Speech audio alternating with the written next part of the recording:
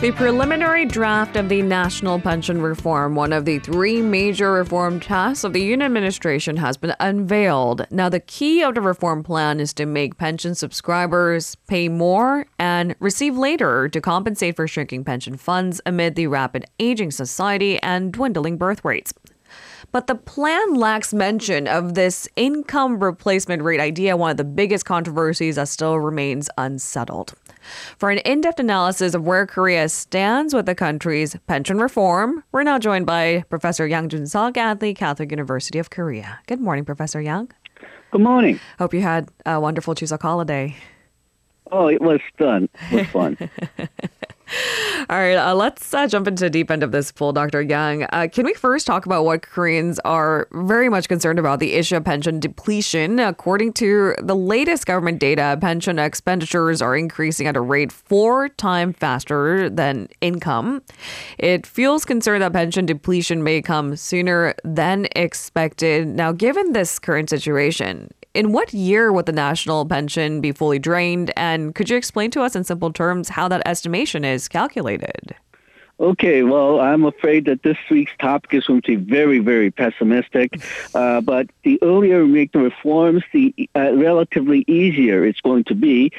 So let's start with how the numbers are calculated. You start with demographics. You estimate the birth rates, death rates, and life expectancy based on current data. You estimate, and then you estimate population by age every year. Now, note that other than newborns, we already know approximately how many people will be alive at each age. Next year's 20-year-olds or this year's 19-year-olds with a very slight decline due to death. So we pretty much know how many people there are going to be until we get to the very end of the life cycle or the very beginning. We can't really foresee what the birth rate and the death rate are going to be. And the actual birth rates have been consistently below estimates. We've been talking about how the birth rates are now, for Korea, are now the lowest in the world. And for the people who are on the top of the age scale, they've been living longer, though not necessarily at a healthy level. So that accounts for part of the reason why there has been more spending and perhaps less income. So based on these demographic numbers, people at every age, we can try to estimate how many people will feed money into the system and how many people will take the money out of the system. And even from the beginning of the national pension system, there has been concern that the income going into the pension system is not enough to support the spending, money going outside to the retirees. But that problem was not very much emphasized, and it hadn't been a problem when the population was rising, but now because the population is falling, that is becoming a very serious problem. Now, the tax rate for the pension is 9%. 4.5% is paid by the worker, 4.5% is paid by the retirees, but assuming that workers work from 25 to 65, that's 40 years, and most people do not work that long because they retire earlier than 65, and workers start working, especially male workers, start from after 25 because they have to go to the army. And currently, the Korea's average life expectancy is 84 years. So on average, people will work for about 40 years and receive pension for about 20 years. But you pay pension at 9% of income for 40 years, but you mentioned the income replacement rate. That replacement rate is 40%. You will receive, if you calculate the average income over your working lifetime, then you receive 40% of that average income for 20 years. So you you put in 9% for 40 years, and you get back 40% for 20 years. You see that something's not working right with that equation. You put compared to what you put in, you're getting out a lot, and that's basically the heart of the problem right now. The funding if things go on as currently without reforms, then pension spending will outcome income from 2041, and the pension fund will run out in 2055. Dr. Yang, I'm in my mid-30s, and kind of jokingly, our generation has been saying we'll pour money into the national pension, but in our lifetime, we won't be able to actually get any pension out of it. And it's not a laughing matter anymore because there are expectations that the funds will run out within our lifetime. A government advisory board accordingly unveiled its preliminary report on pension reform last month that centers on pay more and receive later strategy. Could you walk us through the key points of the reform plan first? Okay, well, the goal is to increase payments into the pension system and receive funds later than currently, so there will be less money going out of the pension system. Now, the pension system is not completely pay-as-you-go, so that is basically the heart of the problem. If the pension system runs out of money, either the pension system will go out of business or the government will have to add to the funds using general tax receipts. But if the government does that, that will leave less money for other purposes, and government will have to increase other taxes as pension system runs out of money. And of course, you've been talking about all these things that the government will have to spend money on, and they will not be able to do that. And the problem is worsened because population is falling. But let me give you the scenario that the government analysts have worked out. The current scenarios increase contributions to the pension from current 9% to, depending on the scenario, 12, 15, and 18%, and delay the age that you can receive the pension from 63 to 68. Now, if only the percentage of pension payments increase, so let's take the highest percentage currently under consideration, that's 18%, that's doubling the current payment into the pension system, the fund will still run out of money in 2082. Now, if only the age of receipt is delayed to 68 from current age of 63, the fund will run out of money in 2059. Now, let's say you combine the two, the pension contributions rise to 18%, and you delay receipt of pension until age 68. That's the most radical reform under consideration. The fund will still run out of money by 2093. But if you combine this hardest scenario, delay receipt until age 68, and have the pension contribution rise to 18%, and if the rate of returns on investment that the national pension system makes using that money, if the rate of return on investment rises by 0.5% or 1 percentage point, then the fund may be sustainable at least beyond 2093, which was the end of the simulation. Dr. Yang, one of the biggest controversies surrounding pension reform is income replacement rate. In layman's terms, it's basically the pension amount a subscriber will receive based on his or her average income. So this preliminary report came under fire for failing to actually address this central issue. What are the sticking points regarding income replacement rate? Okay, well, the current scenario that I just laid out, which says that the fund will run out of money somewhere between 2050 to 2093.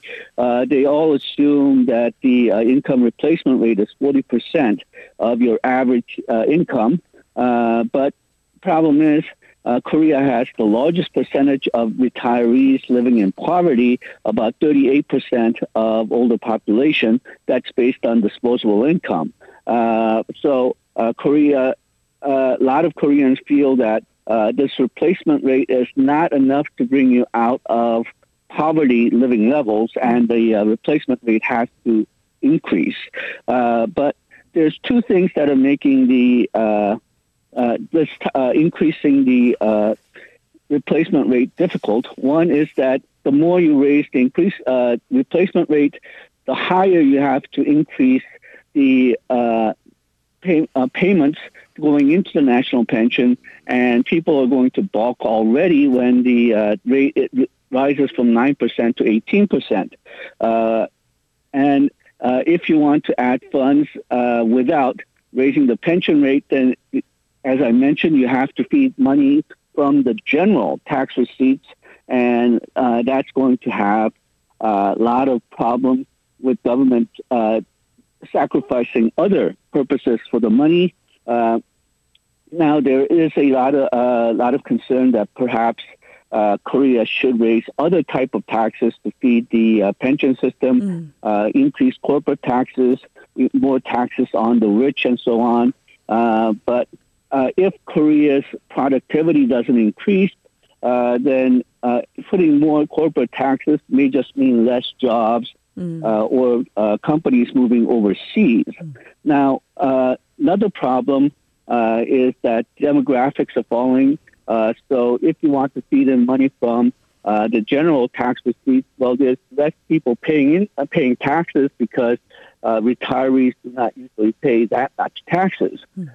So you're going to have a much more drain on the tax receipts than you do currently. Right now, there's about 8 working people for every retired person, but by 2050, there will only be about between 1.5 to 2 working people per retiree. So if you want to give, say, 10,000 won to a retired person, currently you only have to gather perhaps about 1,500 won from each working person, but in 2050, you're going to have to gather perhaps 5,000 to 7,500 won per each working person, and that's going to be very, very burdensome for the younger population. And then second problem is, while the older people, retirees, account for some of the poorest people in the population, they also account for some of the wealthiest people in the population, because older people tend to have more wealth,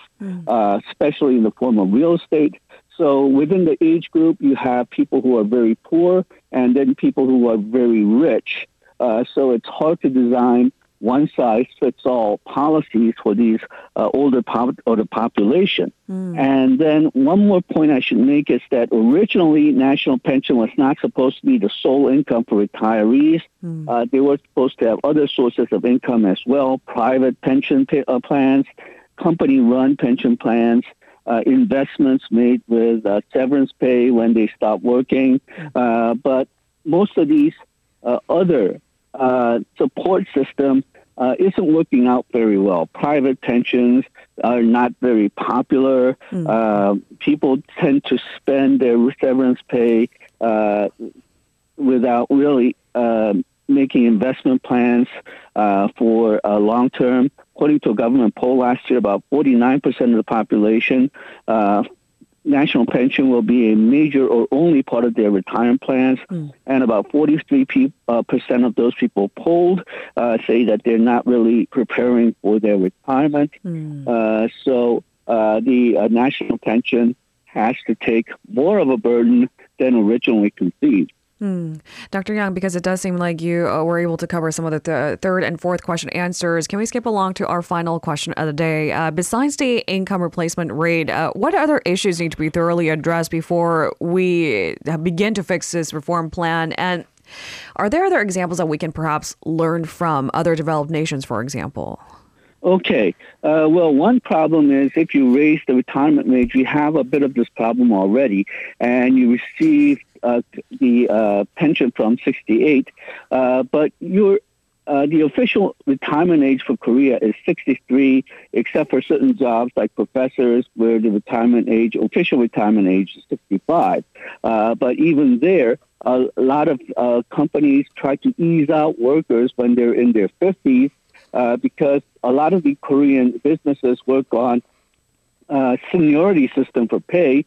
So once they get beyond, say, 55, their wages go up, but their productivity doesn't. So a lot of companies want to ease these workers out, or they want to pay less for people who are older, and older people are resisting it because they don't want less pay. Younger people are resisting it because, well, if they have more older people still in their jobs and working for less, then they're older because there are going to be more older workers on the top of the job ladder. People on the bottom part of the ladder will not be able to move up as quickly. So even though this is an obvious reform which is needed, it's not going anywhere because there's so much popular resistance. And then when these people retire, there's restrictions on what types of jobs that you can get after 63 or 65. That's why we see so many older people who are running fried chicken houses, or you have so many older people taking physically demanding jobs like construction workers, taxi and truck drivers, because they're shut out of other types of jobs, especially the jobs that they may have done for the last 20 years, and they have a lot of experience, or what the economists call human capital, and that just really blatant waste of resources. And then another problem is that the pension system, we mentioned that if you want pension system to be sustainable, they're going to have to, they're investing their funds right now to try to make most of what they're doing with the funds that they've gathered.